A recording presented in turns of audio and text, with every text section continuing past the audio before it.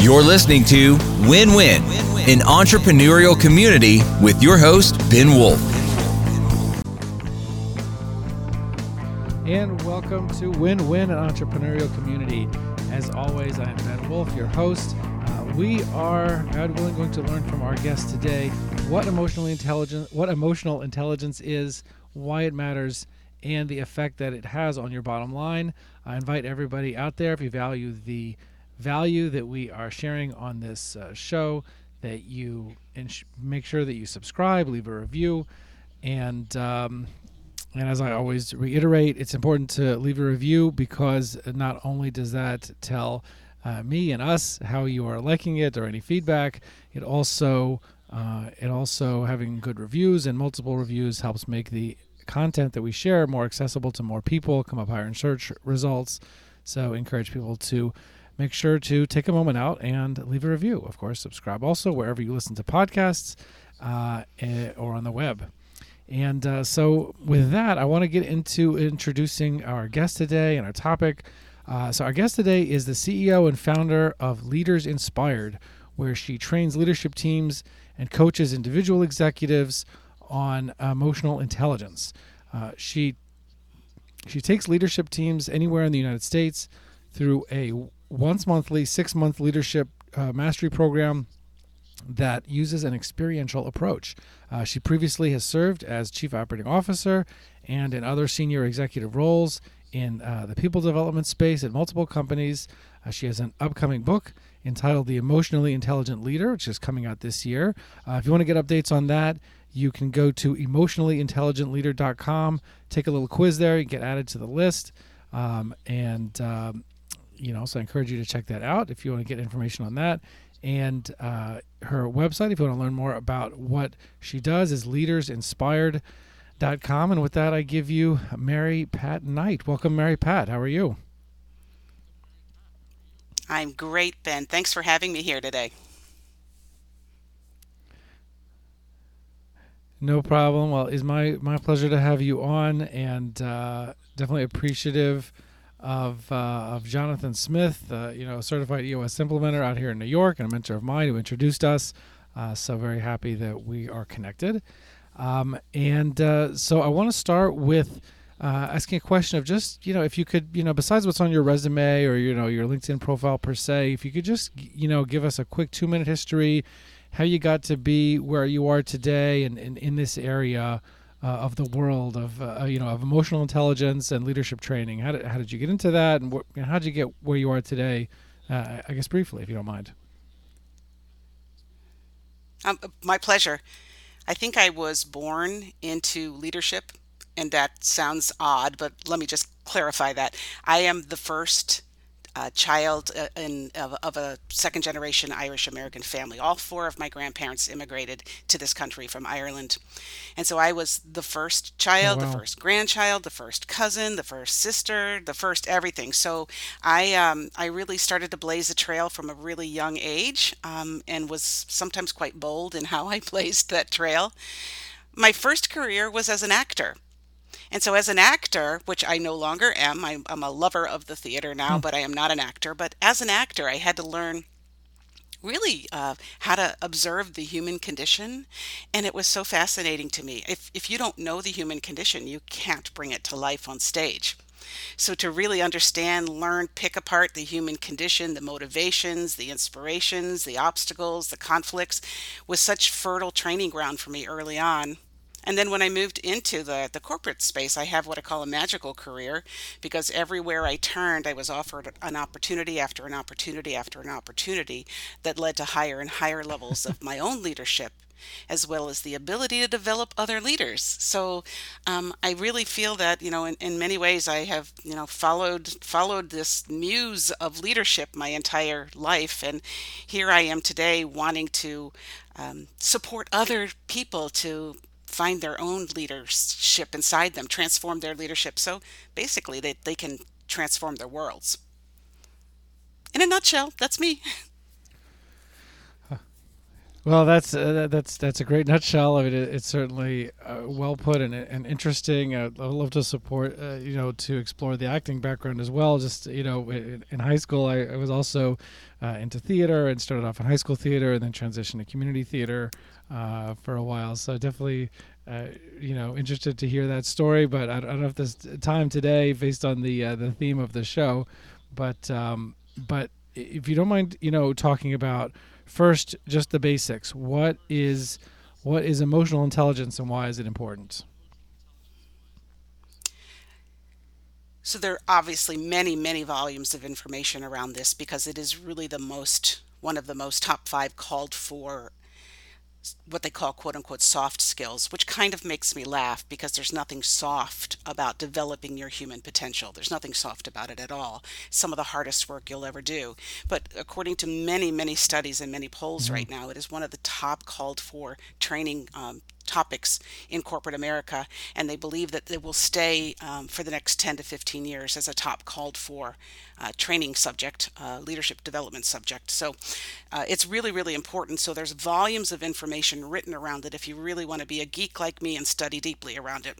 But to sum it up in a nutshell for you, emotional Yes. intelligence it occurs in two concurrent lanes. One is myself, one is you. At the very heart of it, I understand that as a human being, I have emotions. And many of us spend a lifetime denying our emotions or go into work suppressing our emotions or into our lives wanting to have different emotions. But at the end of the day, as a human being, I experience emotions. And it is my job to manage them. So when I recognize them, emotional intelligence is me effectively managing my emotional responses, my emotional reactions, those feelings that I have. And that leads to Mm-hmm. being resilient. It leads to being self-aware. It leads to being self-supporting. But that brings me to the other side. The other side is, if I have emotions, doesn't it make sense that you have emotions too? And how many of us spend a lot of our times judging or criticizing other people for the emotions that they're feeling? And I kind of laugh, the famous Tom Hanks line in A League of Their Own is, there is no crying in baseball. Well, guess what? As a human being, you might cry sometimes. You have an emotion, you know? So, um, and for us to be aware that if we have emotions, other people have emotions, that puts us into a compassionate space for them. Not a caretaking space, a compassionate space. And if we understand that they have emotions, then it is our job, our choice, our privilege to manage the relationship. And we do that through the leadership skills of listening, offering appropriate feedback, coaching, empathy, all of those skills that we as leaders need to acquire to effectively lead our teams. That's why I think leadership and emotional intelligence really go hand in hand, because you have to have a mindset, you have to have a skill set, and you have to have a heart set. And I think emotional intelligence kind of wraps all of that together in one umbrella. And And why is it what happens when important? Well, at people? the end of the day, go ahead. No, no, go ahead. Why is it important? Well, obviously, it's important because we're all human beings doing the best we can as human beings in a work or life environment. And if we cut off that part of ourselves, that's our emotional life, then we can become robotic or despotic, or any of the other labels that we want to put on it. At the end of the day, we have to honor our emotional life.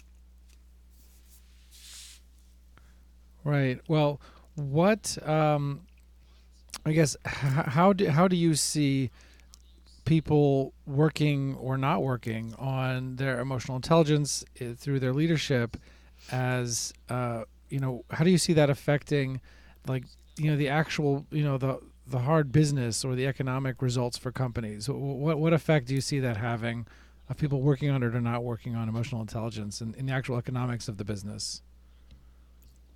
Yeah, and I think that's a really, really good point, Ben. And I think we don't want to put that to the side, because at the end of the day, any of us listening or participating on this podcast, we're actually running businesses, and businesses are alive to create a product, create a result, and create income. So we have to really keep our eye on that. So the way I think EQ drives it is, there are many ways to lead. You can lead by dictating and telling. Does that create inspiration and motivation? I don't think so. So if you have people in your company who are producing your product or who are producing your result or your system or your service, those people need to have a pathway to be self-motivated to get the job done for you and to deliver the results. Hmm. What I know is people who aren't experiencing the trust or the emotional safety or the psychological safety that emotional intelligence provides to them is they're going to go into some level of resistance.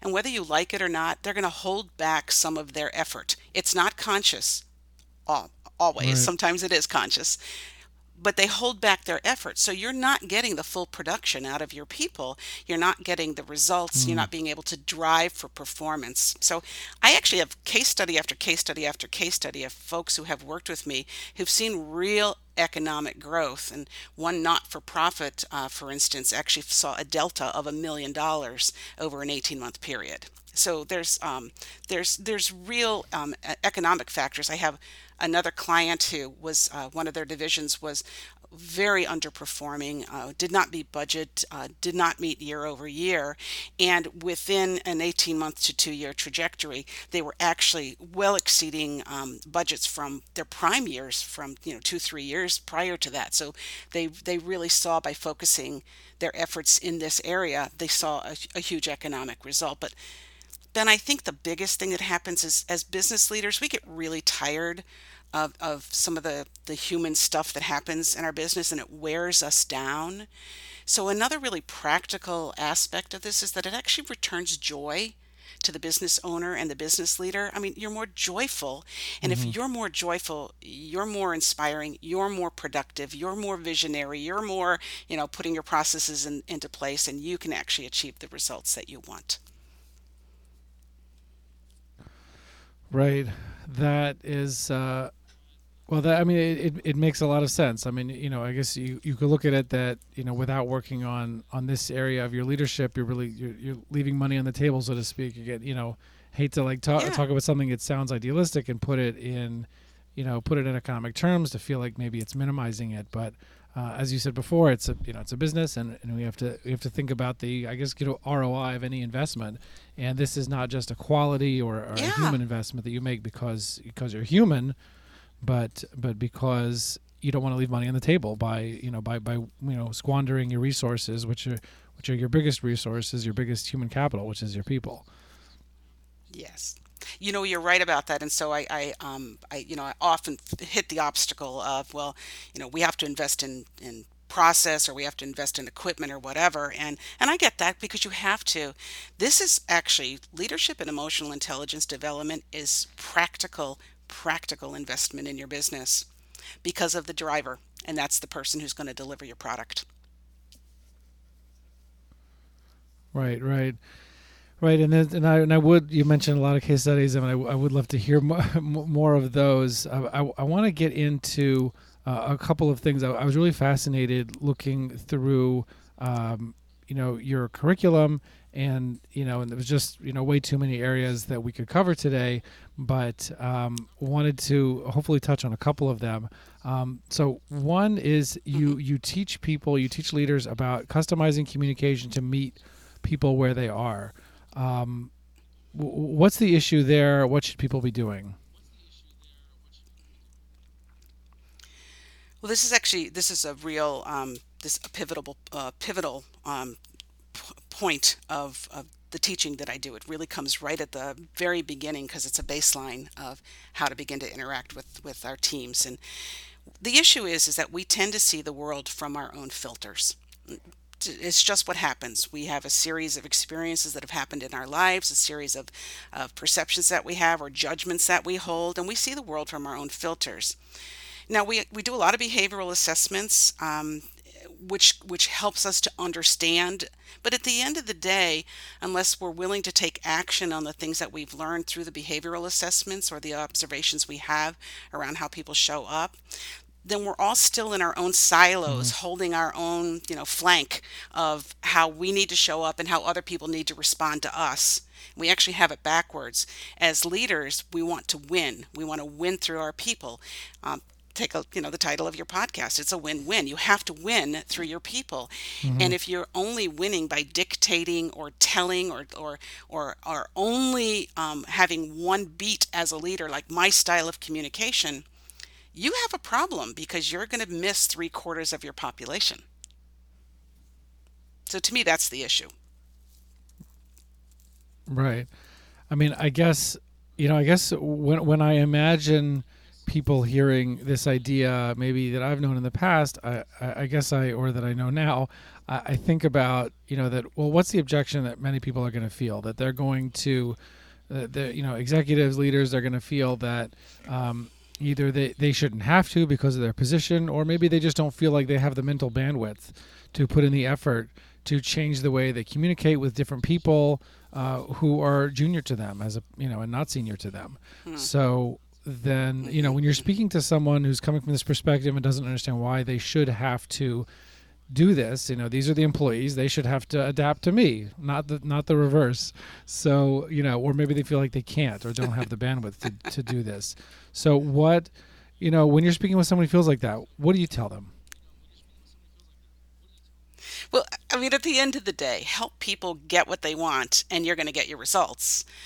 So to help people get what they want, you might need to talk in the language that they can actually hear you. I mean, do you want to win? Is there a game here that you're playing that you want to win? You want the results in your business. You now have to make sure that your message lands. And if it doesn't land, you've wasted your effort. So I think about this, like, let me just go off on one quick tangent. I think about Sure. the thing that happens to me in my business is I'm highly visionary, but I also have strong integrator. So I'm highly visionary, and I'm off to the races, and I'm working with my managing director, who functions in an integrator role for me. So we're working with my managing director, and I'm off to the races with an idea of this or that or this or that, and then I get off the call and realize I never provided her with the detail that she needs in order for me to get the result that I want. So I didn't customize to her need. I just allowed myself to feel good in my communication. So, I mean, that happens all the time. And Ben, if you take a look at it, just let's take it down to 4 just real quick ways of looking at people. I mean, you could do Colby predictive index, you could do all of them, and you could come up with your amalgamation of what a person is. But there are 4 driving motivators Right. that people function with to communicate, and that's get the results, which means I drive hard, I get the results, I want the task done, I want it done now, get it done, get it bottom line to me, which then is opposed by the second leader, which is the one who wants appreciation, which is I'm for the people. I'm the salesperson. I'm the inspirer, the connector, the vision, the visionary or the vision proponent of it. Then you've got the next person, which is get me the facts. And so that's your analytical, data-driven. I want the historical view before I make a decision, and I want the why question answered. And then you've got the get along, which is I'm all about the team and the ground rules and cooperation and loyalty and support, and please don't put me into conflict. So you've got those 4 components. So if I am a get the results person talking to a get the facts person, I'm going to continually diminish their contribution if I don't honor the fact that they need to give me some facts. It's like bottom line it, bottom line it, bottom line it, which we've all had people we've worked with like that, and we may be those as well. But the person who has the facts honors the facts and would like to present some of them to you. How do you compromise so that the communication hits? So back to my example, I'm visioning and getting the results and moving along, and then my managing director basically then has to come back to me and say, I need more detail around this. So I've wasted a lot of time and I've not met her needs so she can do her job. Does that make sense? Yeah, no, I mean, I hear. I mean, I guess what I'm hearing is that, if I'm going to stubbornly insist that, people, especially who are junior to me, or even who are colleagues and co-equal with me, need to just adapt to me, as opposed to the other way around, then I'm going to just end up in a situation where I feel like I'm banging the head against the wall because people are not going to be able to show up with me the way I need them to, because they're not getting what they need, or not understanding things the way they need to understand them. So if I can just kind of Yeah. save some time, save some head wall banging, space, and tell people, the information, answer the questions that I know they're going to ask me afterward anyway, or they're going to cause a delay because they don't want my angry response when they ask those questions, and then it's just going to delay everything. So then just kind of preempt it because I know what's coming, and just, give them what they need so that we could all get this done faster. We can get to my bottom line or Yeah. whatever the example is. And I love the way that you just summed that And up. So let's take a look at the impact of the head banging. The head banging then leads the leader right. to think something is wrong with their team, that something is wrong with them, rather than looking in the mirror and taking responsibility, which is, if I am the leader, the pace of the leader is the pace of the pack. So if I believe something is wrong with them, I need to go back and take a look at, how am I leading? How am I communicating? How am I inspiring? There's something in me that's not eliciting what I want from my team. And this is a great place to start, by customizing communication. Right. No, I really appreciate that. And there was another area I wanted to get into, and I think people will find very interesting. And I've heard Tony Robbins speak about this trio also, but the trio that you call the victim, the villain, and the hero, understanding triggered Yeah. behavior, and you call this the drama triangle. So explain these three personas that we all take on at various points. So there's a lot of talk these days about drama in the workplace, and I think that understanding the drama triangle allows you to manage emotions and dysfunctional behavior in the workplace. So it's really, really important. And yes, it's been around for a really long time. It came out of the transactional analysis movement, and so Stephen Karpman, I think, was one of the first who introduced this, and he introduced it, I think, in the Society of Addiction Recovery, and then it moved into business because it was so profound with the relationships that happen in business. So there's a lot of drama that happens when these three characters start to interact with each other. You have a villain who's a critical, bullying, fault finding, also quite Teflon because they won't take ownership of the problem or the solution, but is very, very adept at pointing out what is wrong with you. And then you have the victim who responds to the villain, who looks for villains, because the victim's worldview is, I'm helpless, I'm hopeless, and somebody ought to rescue me, and the big bad wolf is coming to get me. And so there's that, and I'm simplifying it here. There's so much more to this. And then you have the other character in this drama, and it is really a melodrama. And anyone who's of an age that used to watch Dudley Do-Right will recognize this melodrama. You've got the hero, which I sometimes relabel as the rescuer or the enabler. And the hero looks for victims who are picking villains who are picking on victims, and they rush in to save the day for the victim, whether it needs to be saved or not. So it's a tricky character. The hero is a tricky character because it's based in service. You think you're doing the right thing, but because you're taking away the victim's capability to figure it out for themselves, you perpetuate the drama. Because the victim will never then become a creator, and you will always be rescuing, and you rob people of an opportunity to think and do for themselves. So, and the interesting thing about the drama triangle is you can switch positions in 30 seconds. You can go from hero to Sure. victim when you're not being recognized for your heroism, and then you could go to villain by telling everyone all the gossip you've heard about them, and you go right back to hero to fix the day. You can go around the bases, in a nanosecond.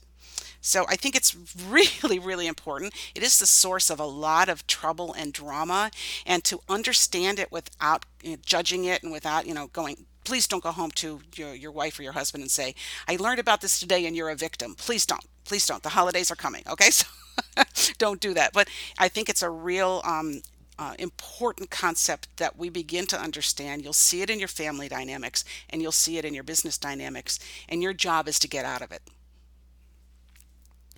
Well, maybe give us a recent story, like some scenario that came up where this came up that people can relate to, like in a day to day, in their business, where you have one of these victim, villain, hero triangles, at least at a moment in time, because you said people obviously can switch back and forth, but let's take a moment in time, like what's a vignette of something you've heard of recently in this? Well, let's take a look at it. This is old. This is like an old time story. So, anyone listening, I've protected your innocence. Okay, this is an old time story. So we have a trio of people who operate a business, and they have history. All right, they've got long-term history. They grew up together, so they've got a lot of, they may not be family, but they have a lot of family type history. So in that trio, you've got a villainous person in one seat who knows all of the secrets about the one person who is being victimized and really is really exemplifying victimized behavior. And then on the other side, the third person is watching that drama and wants to come in and fix it and find solutions and rescue it. In the meantime, their business is dying on the vine. And it also what happens is the rest of the company is watching the three people in the leadership team do this drama, do this dance, and it becomes horrifying entertainment for them. So that reduces their productivity, and then they lack leadership and direction. So you can see this is like a horror movie in the making, yeah? So what we began Right. to see is that the villain felt that they were not being heard and that they wanted to have more impact on decision making in the business, but didn't ask for it, instead decided to bully and criticize. The victim needed to get over their history with this person who was constantly throwing it in their face. And so we did a lot of work around that, about Hmm. minimizing the trigger that they were feeling every time it came to them. And then I told the hero, get out of it. Let the two of them duke it out for whatever time it takes for them to duke it out. You are not allowed to fix it, which was painful for them because they wanted to fix it. That's how they're wired. Soon, what they all realized is they Hmm. needed to take responsibility for the drama that they were bringing to the table. They also saw the impact it was having on their business, and they decided to go to the leadership formula, which I will lovingly attribute to Jack Canfield, who wrote Success Principles, which is E plus Hmm. R equals O. And so let me break that out for you. The E stands for stuff Yeah. happens, an What's that? event. Something happens. You get a trigger in that event. Something happens. You have a memory. And out of that event comes some level of outcome, whatever it is. Your saving grace is in managing the R, which is in the middle of the equation. And the R is you either react without thinking into a trigger, or you respond in leadership by taking a deep breath and taking responsibility for what you've contributed to the issue and looking for a solution together. So that's the story of this is like it's not a horror story anymore. It's a victory story. It's a wonderful Braveheart victory story because their business completely turned around, their relationship turned around. They put themselves in the right seats, which they were not in to begin with, and they're happy as Hmm. clams. They're gonna be in business together for 25 more years. Wow. Well, it seems like it is hard to break that cycle. And and how does, I guess, let's take the victim quote unquote for a second. I mean, how, if somebody's, I don't know, mentioning this history or whatever it is, or how do you just not be triggered? Like, how do you break that cycle? I think the victim cycle is really hard to break. As one who's broken through it a couple times myself, it's very hard to break because we feel very convicted in our victimhood because we are being picked on in our perception, or we're unlucky in whatever perception we hold, and we hold that fast and true. I think the way out of it is the people around the person experiencing that victim cycle start to ask great open-ended coaching questions. What can you create? What is one step that you can take to make this a better situation? How did you contribute to this situation? What do you get out of staying in this space?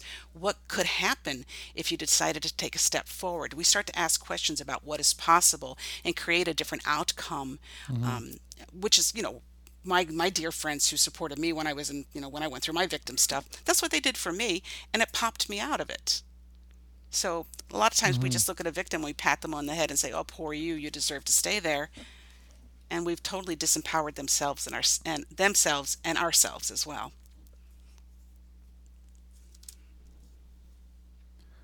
Right. That's that's really. I mean, that's really interesting, and I guess it's interesting in the sense of taking a coaching approach when working with people, and asking a lot of what questions, questions that start with what, like the examples that you're giving.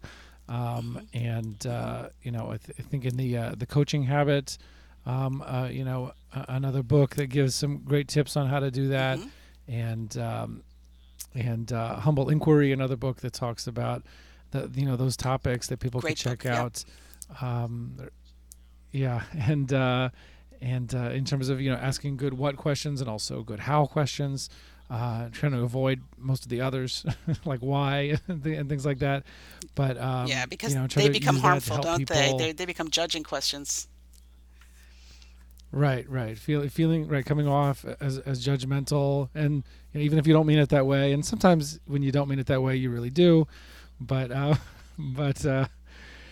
anyway, yeah. So that's it's really important. I appreciate you explaining how people can understand. I guess the importance of emotional intelligence, how it affects real life results in your business. And and at least a couple of examples of these victim, villain, hero drama triangles, and customizing communication to meet people where they are and not have to bang your head against the wall. And again, you can get more information about Mary Pat and her teaching and what she does at Leaders Inspired. For your leadership team or anything else, just get more information. leadersinspired.com. And also more information on her upcoming book in the middle of next year, the Emotionally Intelligent Leader.